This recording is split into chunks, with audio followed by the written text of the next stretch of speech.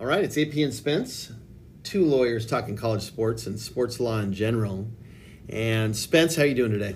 Well, I'm doing okay. It has been an awful week weather-wise here in Portland, and it is beautiful today. I mean, it is not a cloud in the sky.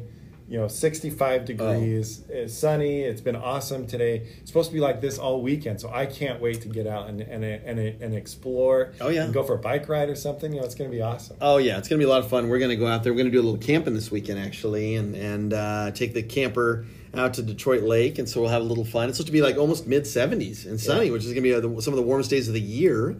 Now, you and I, AP, we get along.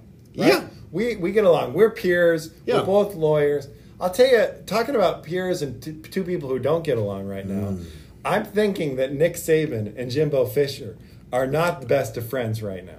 Doesn't sound like it, yeah, because Nick basically came out and was like, Texas A&M got the number one recruiting class because they bought all their players through name, image, and likeness. And he says they got the number 2 recruiting class and they didn't buy any players. Yeah, which is unreal. There's no way that's true, and no way that A&M every one of their players, right? But Jimbo Fisher responded vehemently and aggressively and said you can dig into Nick Saban's past, and he said we didn't break any rules. Yeah, because the NIL rules are basically you got to follow the state law rules, right? You can't pay for play, right? You can't guarantee anything. Yeah, and then you essentially have to clear everything, and as long as you're doing that, you're good. You're good. Right? So Jimbo Fisher says we're not breaking any rules. We're following the rules. You can't call us out.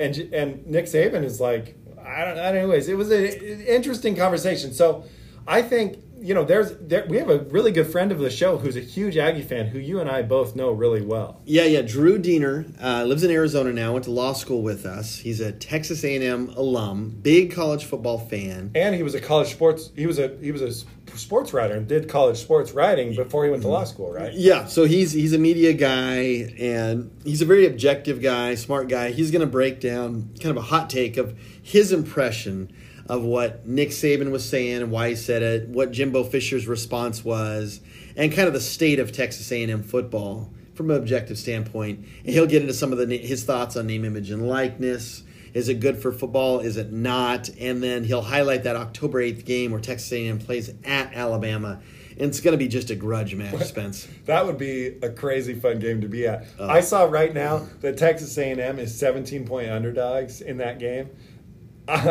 If Bama comes out and they're ticked off about that, and if Texas A&M, it could be a great game. Oh, I hope so. They got the number 1 recruiting class because they bought them all, apparently. That's right. All right, let's go talk to Drew. Let's get to the phones.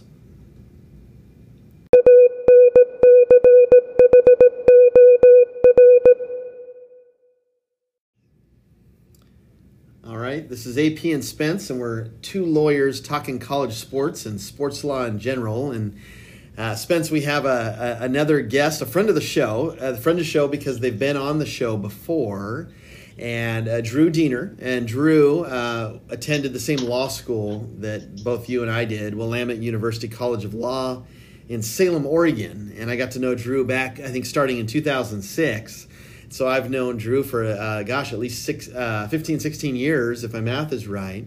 And, Drew lives out in Arizona now. But, we touch base on sports and social media and podcasting and different things. And I'll let Drew give a little introduction to himself. But he's an attorney in Arizona, and he attended Texas A&M University. He's an alum of that school, a fan of that school.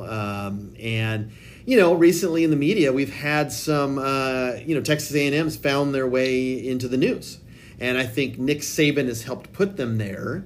And Coach Jimbo Fisher is now in the news. And there's been a little bit of a back and forth going on. And I think the worldwide media and college football have been paying attention to it. And so we're going to get some perspective today.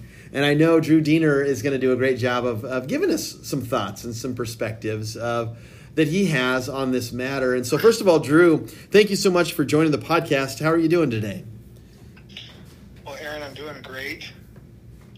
Glad to be back on. Thanks for the invitation to come back on. I think I was on, about a year or two ago, maybe at the dawn of the name, image, and likeness era, or at least actually probably pre-dawn of the name, image, and likeness era. And I remember discussing with you and Spence what the potential could be, and we kind of looked into our crystal balls a little bit to imagine the future with this now as a as a resource for programs, and lo and behold, here we are today.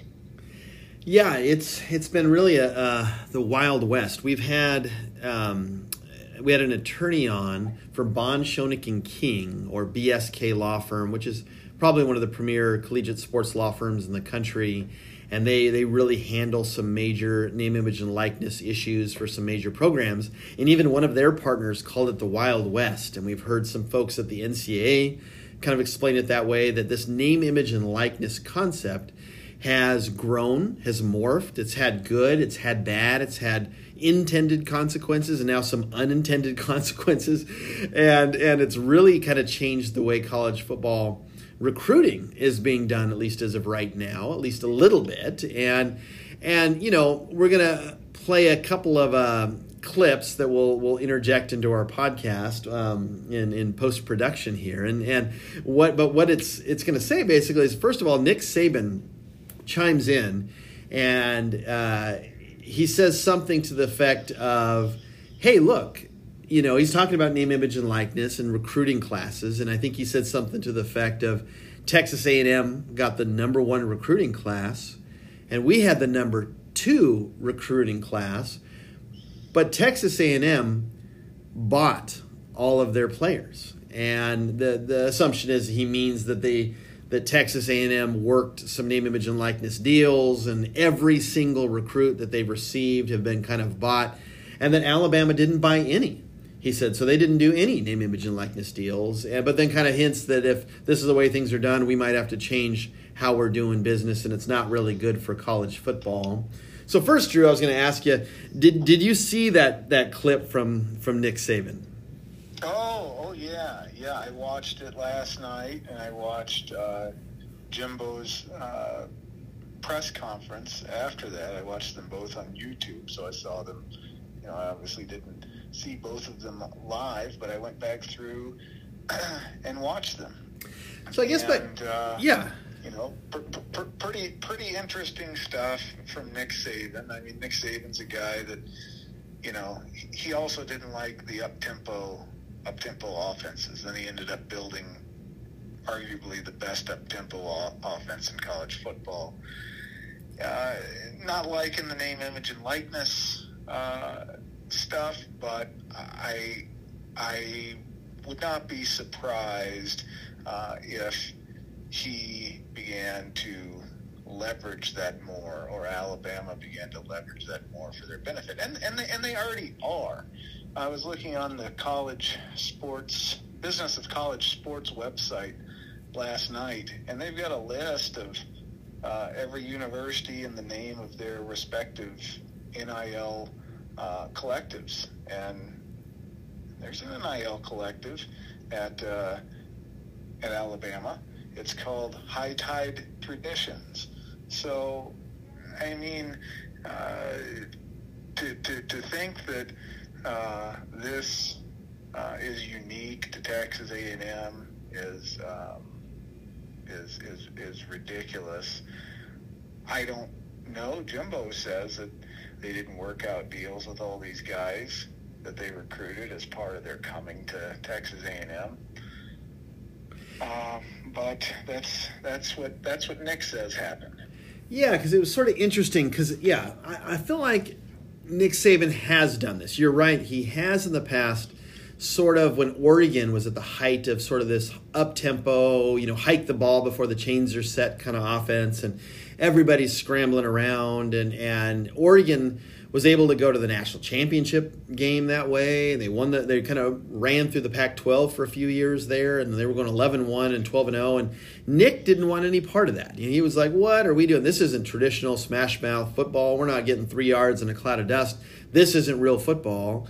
But then you're right. Then he went and hired Lane Kiffin and Steve Sarkisian and kind of mastermind sort of this high high octane, up tempo speed offense after the fact. And so it almost seems like there's a history of Nick Saban sort of getting burned by something new, not liking it because it hurts him, and then trying to find a way to adapt to it, and then likes it once it benefits him. And so maybe this is a sense of like he's losing some ground recruiting wise, because now other teams can use other approaches, name, image, and likeness deals, or other things to get recruits besides just your traditional high school kid.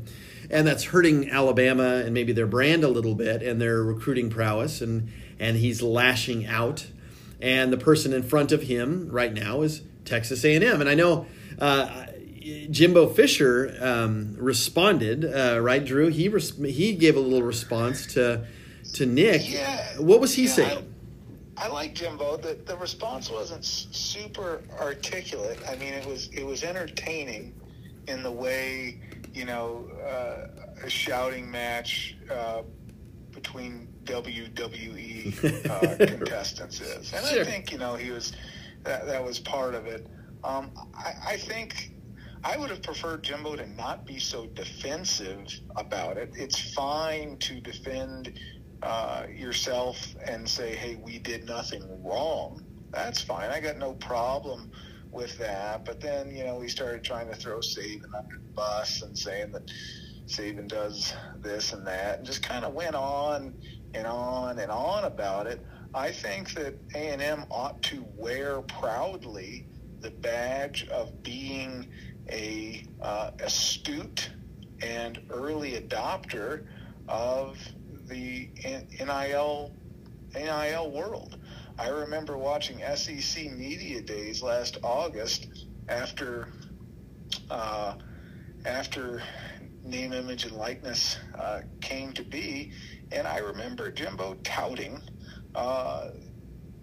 those kind of opportunities for a kid maybe wanting to take advantage of them, to come to Texas A&M, to do that because of A&M's central location in the Dallas, Houston, Austin triangle. I mean, there's a lot of opportunity for kids that want to go to school and play ball at A&M, whether it's football, baseball, basketball, whatever, to capitalize on name, image, and likeness, because it's a huge school, huge alumni base, and there's people with money that would like to throw it the way of these kids and have them be their pitchmen for their car dealerships and their restaurants and whatever.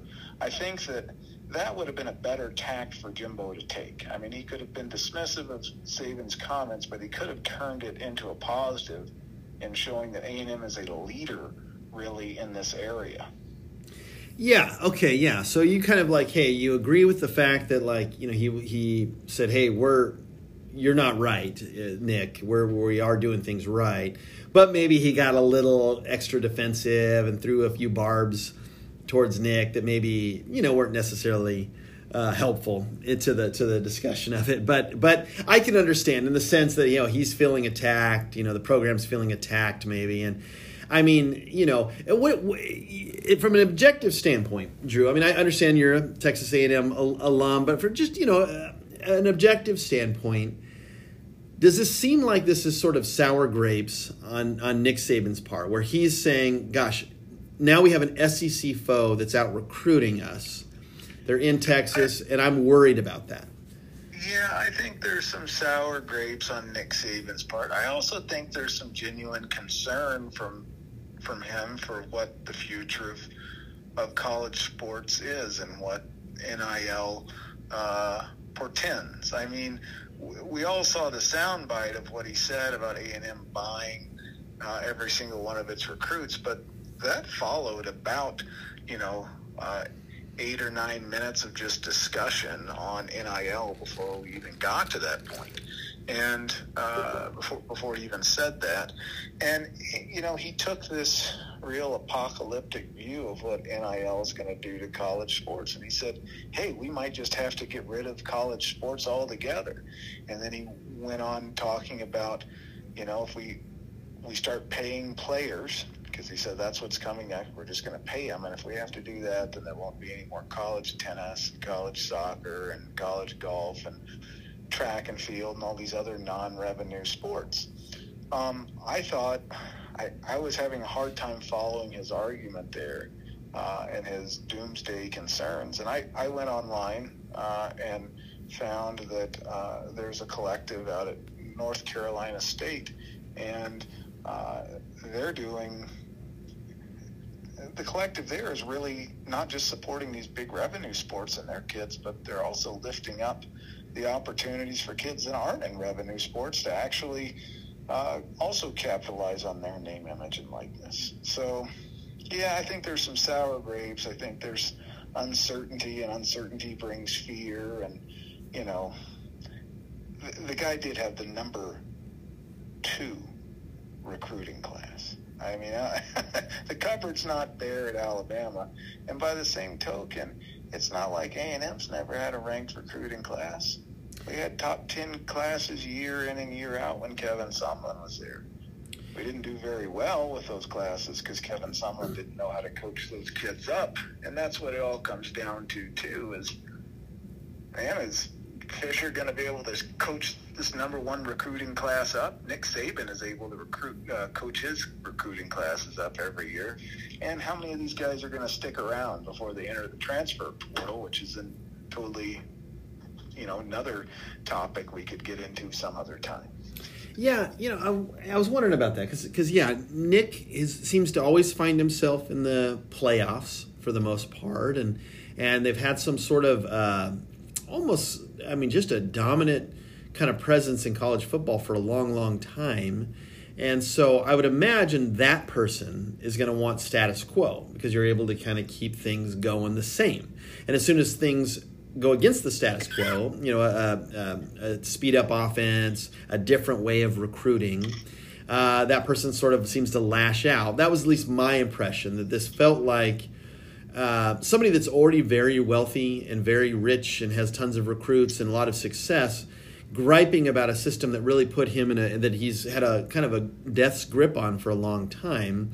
And nobody's saying he can't put together name, image, and likeness deals. In fact, I think he even touted Bryce Young, their quarterback, getting maybe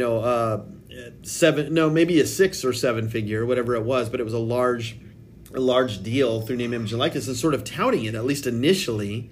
And now I think he's kind of backing off that and kind of saying, well, wait a minute here, because some other schools are starting to use it to their advantage. One of them being USC. USC, I think football has done a pretty good job in the transfer portal and taken some heat for it as well. Lincoln Riley, their new coach there from Oklahoma to USC, and he just signed Jordan Addison, which is the Biletnikoff Award winner, and a lot of people said he was bought by USC to come there. And so I think you're going to start seeing more and more accusations of that. Maybe there's some truth to it, maybe there's not. But I guess generally, big picture, Drew, what do you think about that? I mean, do you have a problem, assuming it doesn't impact any other sports negatively, that we can tell right now, do you have a problem with programs sort of buying recruits in the sense of saying, you know, hey, you can come to our school and look what our kids are getting, and our boosters are willing to hire you guys and have you help promote their programs and pay you $1 million, but we want you to play here. Is that a problem or concern for college football, do you think? Well, I mean, I guess it's a concern. I don't know if it's a problem. Yeah. Truthfully, I mean, you know, everybody's got the opportunity to do this, and there are lots of crazy boosters and supporters of programs at places all over the country that have more money than sense. And so, you know, just because they're doing it at Texas A&M and they're doing it at Alabama or they're doing it at Georgia doesn't mean they can't do it somewhere else. And I think that, you know, there's a difference between buying somebody and just giving them money to come to your school and buying somebody in that, you know, they're going to do something for that money, you know, to earn that money. I mean, they're earning the money by helping your program win, and they're helping your, you know, Rolex date just wearing coaches continue to be able to afford their nice lifestyle. But also, in a name, image, and likeness deal, I mean, they're promoting or pitching the business that their name, image, and likeness, they're being paid for to offer their name, image, and likeness for. So, I mean, I don't really see that it's a problem. I mean, presumably this kid that was the Biletnikoff Award winner is going to be, on commercials or something like that. And, it's a mutual benefit for everybody. Does it change the sport and the complexion of the sport? Well, sure it does. And there's, like everything else, there's going to be haves and have-nots based on resources. But that's existed for a long time now anyway. And, Nick Saban talks about this ruining of the parity of college football. You tell me what kind of parity there is when the same, few programs, including Alabama, most particularly, are contending for the college football national championship every year. Yeah, that's a great point. I mean, Ohio State always seems to be in the mix, right? It's Ohio State or Notre Dame, Oklahoma, Alabama, Georgia. It's the same handful of teams, and so that isn't parity. It's not like you have Boise State and Washington State in the national championship. And so that kind of rings hollow to me a little bit, that it's about parity. It might be a threat to dominance, and now there's different programs, because Alabama may not sit as well from a name, image, and likeness deal that maybe USC, UCLA, or Texas or Florida might, where you got big markets and sun, and maybe they can attract a few more talented folks to come their way to sign some deals and play with that school. I know the NCAA tried putting some guardrails up against the name, image, and likeness, and one of them was that you couldn't make a deal contingent upon attending a school, and if you did that, that would be a problem. They didn't make it an official rule, but it was more of a guideline. What do you think about that? Like, if there was a sense of, okay, you can do all the deals you want, but you can't make it contingent, because right now you can. You could say, hey, we're a Dallas company. We want you to go to Texas A&M, and if you do, we're going to give you this deal. And the NCAA says, no, they want to get away from that. But I'm sure there's a lot of workarounds around that. But do you think that's kind of the one thing the NCAA has kind of put forward to try to combat that? Do you think that has any chance of success? I think the NCAA, as we've known it, is impotent to deal with the new landscape of college sports. We live in a land of free labor, and college sports is a multi-billion-dollar industry, and it's high time that these kids that have been putting their futures and their health and their safety at risk, especially in these sports like football, to bring in billions of dollars to their schools, get paid to do it. And I think that the NCAA is impotent in trying to stop it. The cat's out of the bag. I also don't think that I'm trying to see what is wrong with making an NIL deal contingent upon a kid choosing a particular school. Because, like I said, it's not just one or two schools that are doing this. So if there's an NIL deal that's in the works for a kid to go to the University of Houston, but he instead decides to go to LSU, do you think he decided to go to LSU because there was no NIL deal waiting for him there? Right. Yeah. So, I mean, yeah. I don't really. I'm trying to see the logic behind it. I think I see the logic behind it. I don't really see how it's something that would be enforceable, or how it's really something that makes sense. I mean, you offer a scholarship in consideration of the student athlete coming to your school for the scholarship. Why would it be any different offering, some extra dough to a kid to buy his name, image, and likeness, making that contingent on him or her going to your school. Yeah, I don't know. That's a great point. You just made a great point there with the scholarships, right? The sense that like it's always contingent, right? Because it may be like, well, no, if this kid is not going to come to an LA school and we're an LA company, we don't really want him living in Florida trying to be our spokesperson. We're trying to market to the local market here. And so we want him coming to SC, or you're going to make it at least contingent on a couple schools, SC or UCLA, or something to that effect. So I think they're just kind of getting in the way of free market and labor, and I've been impressed what Jimbo Fisher has been able to do. To be honest, I mean, he's put together an incredible class. He's done a great job of asserting himself in a difficult SEC. And, there was a talk, I don't know if you heard this, Drew, about maybe that Nick Saban violated one of the kind of bylaws of the SEC that's sort of sportsmanship based, and that this sort of kind of baseless accusations or that they bought all the players kind of violated that. I don't know if it did or didn't, and I haven't seen the bylaw. But if nothing else, this was surprising to me from Nick Saban, who's sort of been like a face. I kind of relate him to kind of a Coach K, maybe of college basketball. And it seems odd that he would be the guy saying others are kind of cheating or not doing things right, or kind of abusing the system or taking advantage. Did that surprise you too, that this kind of came from Nick Saban, of all people? Well, that's a good question, Aaron. I mean, it didn't surprise me that it came from him. Also, if you watch the whole discussion, and I think you're better able to understand what he said by putting it in its proper context. I think that it was careless for him to say that A&M bought every single one of its players. That's entirely careless, because I'm sure there were plenty of kids who would have signed there regardless.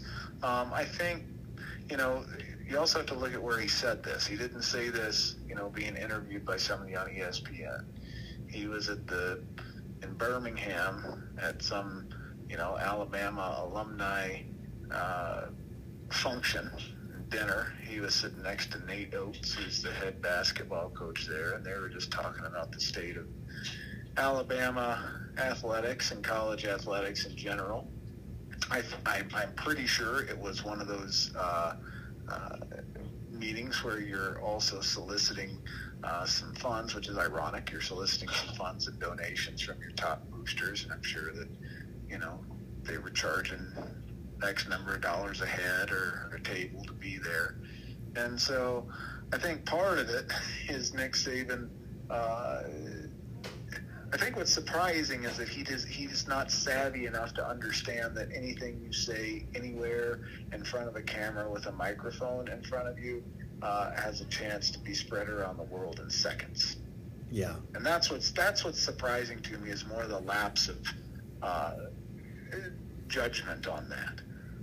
Than anything else. I totally agree with that, because I feel like, even if the context is less harmful and damaging, when you watch the whole video, he must have known somebody had a phone out that was going to send that to somebody, that somehow Texas A&M is going to find out and then not be too happy. I mean, they got the AD chiming in from Texas A&M. I mean, this is a pretty large-scale spat, one of the larger ones we've seen between SEC institutions in a while.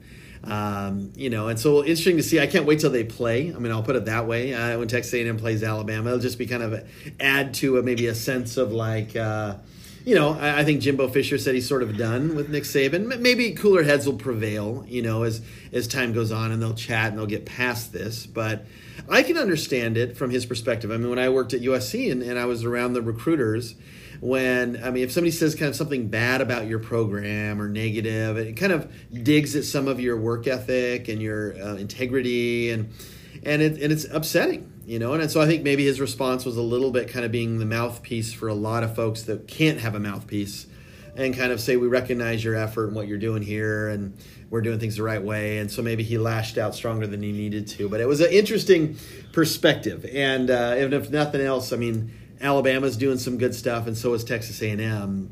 I can't wait to see what Texas A&M does as far as, if they have a chance to kind of sneak in that really, really tough, coveted spot into the college football playoffs this year. What do you think? What's your outlook on kind of a closing note here, Drew, for the Texas A&M Aggies for football this year? Well, I think it's going to take a couple years for this, recruiting class to pan out. There will be some kids from this recruiting class that transfer out. There'll be some kids from this recruiting class that never live up to their potential, but there'll be some kids from this recruiting class who become bona fide stars. I think where A&M is this year coming into the football season, I think that they're probably a preseason top 10 team. I don't know what that means. I've never really put much stock into what being a preseason top 10 team means. They've got an interesting situation at the quarterback position where they've got three kids, duking it out for the top spot there. Haynes King, who was the starter at the beginning of last year before he got hurt. Brad Johnson's kid, who transferred over from LSU, and then one of those recruits that A&M bought this year, Connor Wegman, the true freshman, top drop-back quarterback in his senior class. So somebody's got to assert themselves as the quarterback, and obviously you got to protect the quarterback. A&M perennially does a good job of bringing in and coaching up good offensive linemen, so I'm not as concerned there. We lost a couple skill position guys, but I think that we'll be better in those areas. Tight end is a concern. Our top tight end, Jalen Weidermeyer, left early for the NFL draft. In hindsight, I think that was a mistake for him. He was a guy who was at one time touted as a first-round pick and ended up not even getting drafted because of his speed. So we also had another tight end who left in the transfer portal. So that'll be some difficulty. Defense will be solid. Looking forward to the season. It'll be a challenging schedule. That game against Alabama is on the road. I was at the game last year at Kyle Field when A&M pulled off the upset of all upsets, and that was a tough one. But going into Tuscaloosa will be tough. So I don't know if A&M's a college football playoff team this year. Obviously, I certainly hope they are. I'm a passionate fan, but I try not to look at everything through my maroon-colored glasses and understand, reality. And it's a tough league. I will certainly be tuned in on October 8th to watch that A&M Alabama game. It will be must-see TV from not just an on-the-field perspective, but off the field and on the sidelines as well. Oh, yeah. I can't wait for that one. I think a lot of people are interested, and whenever you have high-profile people in sports having any sort of spat or disagreement or misunderstanding, people want to tune into that and watch it, and that's part of the entertainment factor of sports in general. You know what I mean? You have these rivalries, and you got these that's part of the fun of it, and you trash talking maybe a little bit. You got sportsmanship, but sometimes that can go out the window a little bit when tempers flare. I know you, Drew, at Willamette Law when you were in the basketball league, so you would dunk on somebody and you'd make sure to, trash talk them a little bit on the way down the court. And I might have done that once or twice, but I couldn't grab the net. But that's okay. Well, I really just saved my trash talking for when I dunked on Spence. He provoked it. He really did. He provoked it. He did. I tried to just go about my business as normal, and I dunked on you. Okay, that's just what's going to happen. But I took it to another level with him because he really egged it on. And, I think probably the years have humbled him a little bit. And if we were to go back out there and play against each other, assuming we could make it up and down the court once or twice, I think you might see a different outcome. I love it. Well, hey, you know what? I think I think we had a really good discussion today. I think that it was level-headed. It was fair and balanced. We tried seeing it from all, given Alabama the context, and the benefit of the doubt of what he was trying to do and the circumstances, and Jimbo, maybe he didn't respond in the perfect manner, the perfect way to some attacks, but in the end, it's all good. We're gonna play the game on the field, and the players right now are gonna keep getting those name, image, and likeness deals. And college football is a very fun sport, and we're a few months out, and it's gonna get going. And I have some hopes for my Trojans to kind of improve on what they were, and the Ducks are still kind of right there in the mix. And the Ducks are kind of I would compare them to Texas in Texas is how I would compare the Ducks in Oregon, and a lot of my listeners are not going to like that because I don't mean it in a good way, but that's okay. Well, let me tell you this, and I know that our time is short here, but I've been to football games at Autzen Stadium, and I've been to football games at Royal Memorial Stadium. Oregon fans have far more passion than Texas Longhorn fans. The Longhorns, if they're ranked and they're contending, man, the bandwagon is large and that stadium is filled. The team muddles around at 500. Half those people are out on 6th Street or doing something else. Oh, so that's a misnomer about Texas. They are front runners. That's what they are, front runners. Oregon, hey, I appreciate their passion there. Yeah. You're right. Oregon, yeah. And so I think that's a great analysis. You got front runners, and Oregon, you got a little more like we're in it no matter what. It's a smaller market, and they're fans. And well, hey, Drew, this has been a lot of fun. I really appreciate your insight, your objectivity, your analysis.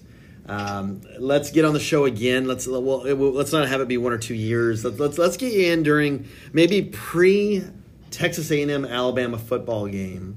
Oh, I think that would be really, really important. Yeah, absolutely. And you can kind of break it down, give us your predictions, your analysis, and we'll chat during the year, and we'll get this podcast out probably this afternoon. And I really appreciate you being a fan of the show, coming back on and giving us your analysis. I wish you all the best to you and your family, Drew.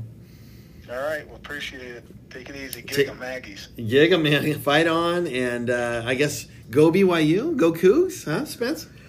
All right. We'll see you. See you, Drew. Bye. Bye.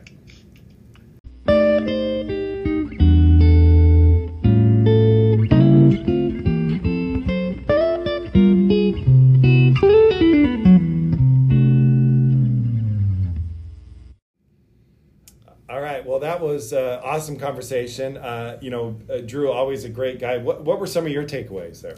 Yeah, I thought Drew did a great job of analyzing it. We talked about the NCAA wanting to make deals not contingent upon, a player attending a school, but he said scholarships are contingent on that. And so why treat it differently than a scholarship? And the other thing is all schools can do it.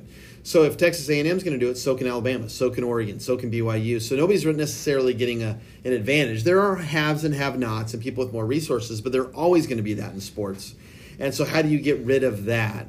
See, that's what I think Nick Saban was actually saying. I don't think that Nick Saban was – well, I mean, I think he was taking a shot at A&M. But I think ultimately Nick Saban is saying, I need you boosters to step up. Yeah, and he was at a booster function when he said this. Yeah. And Drew mentioned that, like, if you take it in context, he's at a booster function, he's in Alabama, it kind of makes sense why he was saying it, but he had to know somebody had a camera in there. He's going to say something very specific about a rival. It's going to get out and get to Texas A&M. It did. Texas A&M didn't love it because they're saying, are you calling us cheaters? Are you saying we're not doing it right? We're being dirty? No, we're not. We're following the rules. And Nick Saban, Drew had a good point. Nick Saban did this when football started getting fast. Oregon started playing fast and hiking before the chains. And Nick Saban said, whoa, this is bad for football. The players are getting hurt. This isn't good. Then he went out and hired Lane Kiffin, Sark, and went and built one of the fastest offensive systems and played speed offense. Absolutely. So it didn't work for him at first. It was a threat. Then he adopted it, started doing it. Seems like he's going to do it here. If the NCAA says the cat's out of the bag, it's going to happen. You're going to see it's going to be called the Crimson Tide NIL deal program. Right. And he's going to buy every player. It just isn't working for him right now. USC is taking advantage of it. Texas A&M is taking advantage of it. Ole Miss. And those schools are getting wealthy off talent. And right now, Alabama thought, we're not going to really do this. Well, now it's starting to get burned.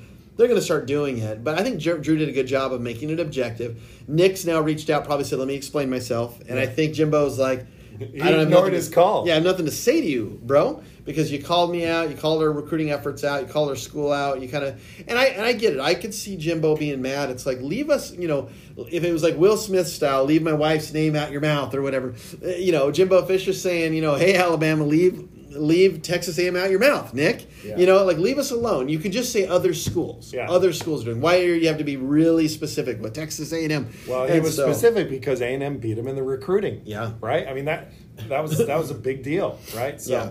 Anyways, it'll be a fun to follow this story, see where it goes, and see who becomes what if Texas A&M takes it to him, if Alabama starts using this NIL stuff. It'll be interesting to follow. So anyways, I know you got a lot of stuff going on this weekend. I got a lot of stuff going on this weekend. My wife is off in hiking the Grand Canyon. You got camping. Let's let everybody go enjoy their weekend. Hey, go enjoy your weekend. Watch that clip of Nick Saban if you haven't watched it, and Jimbo Fisher. Get ready for October 8th. Get your popcorn out. Texas A&M at Alabama. And then next week, Spence, we got to highlight some other college football things that are going on. There's a lot of news right now. Yeah. And I think we're going to have another guest. We got several weeks of guests coming to our podcast. Listen in. This summer's going to be hot. Let's love it. I love it.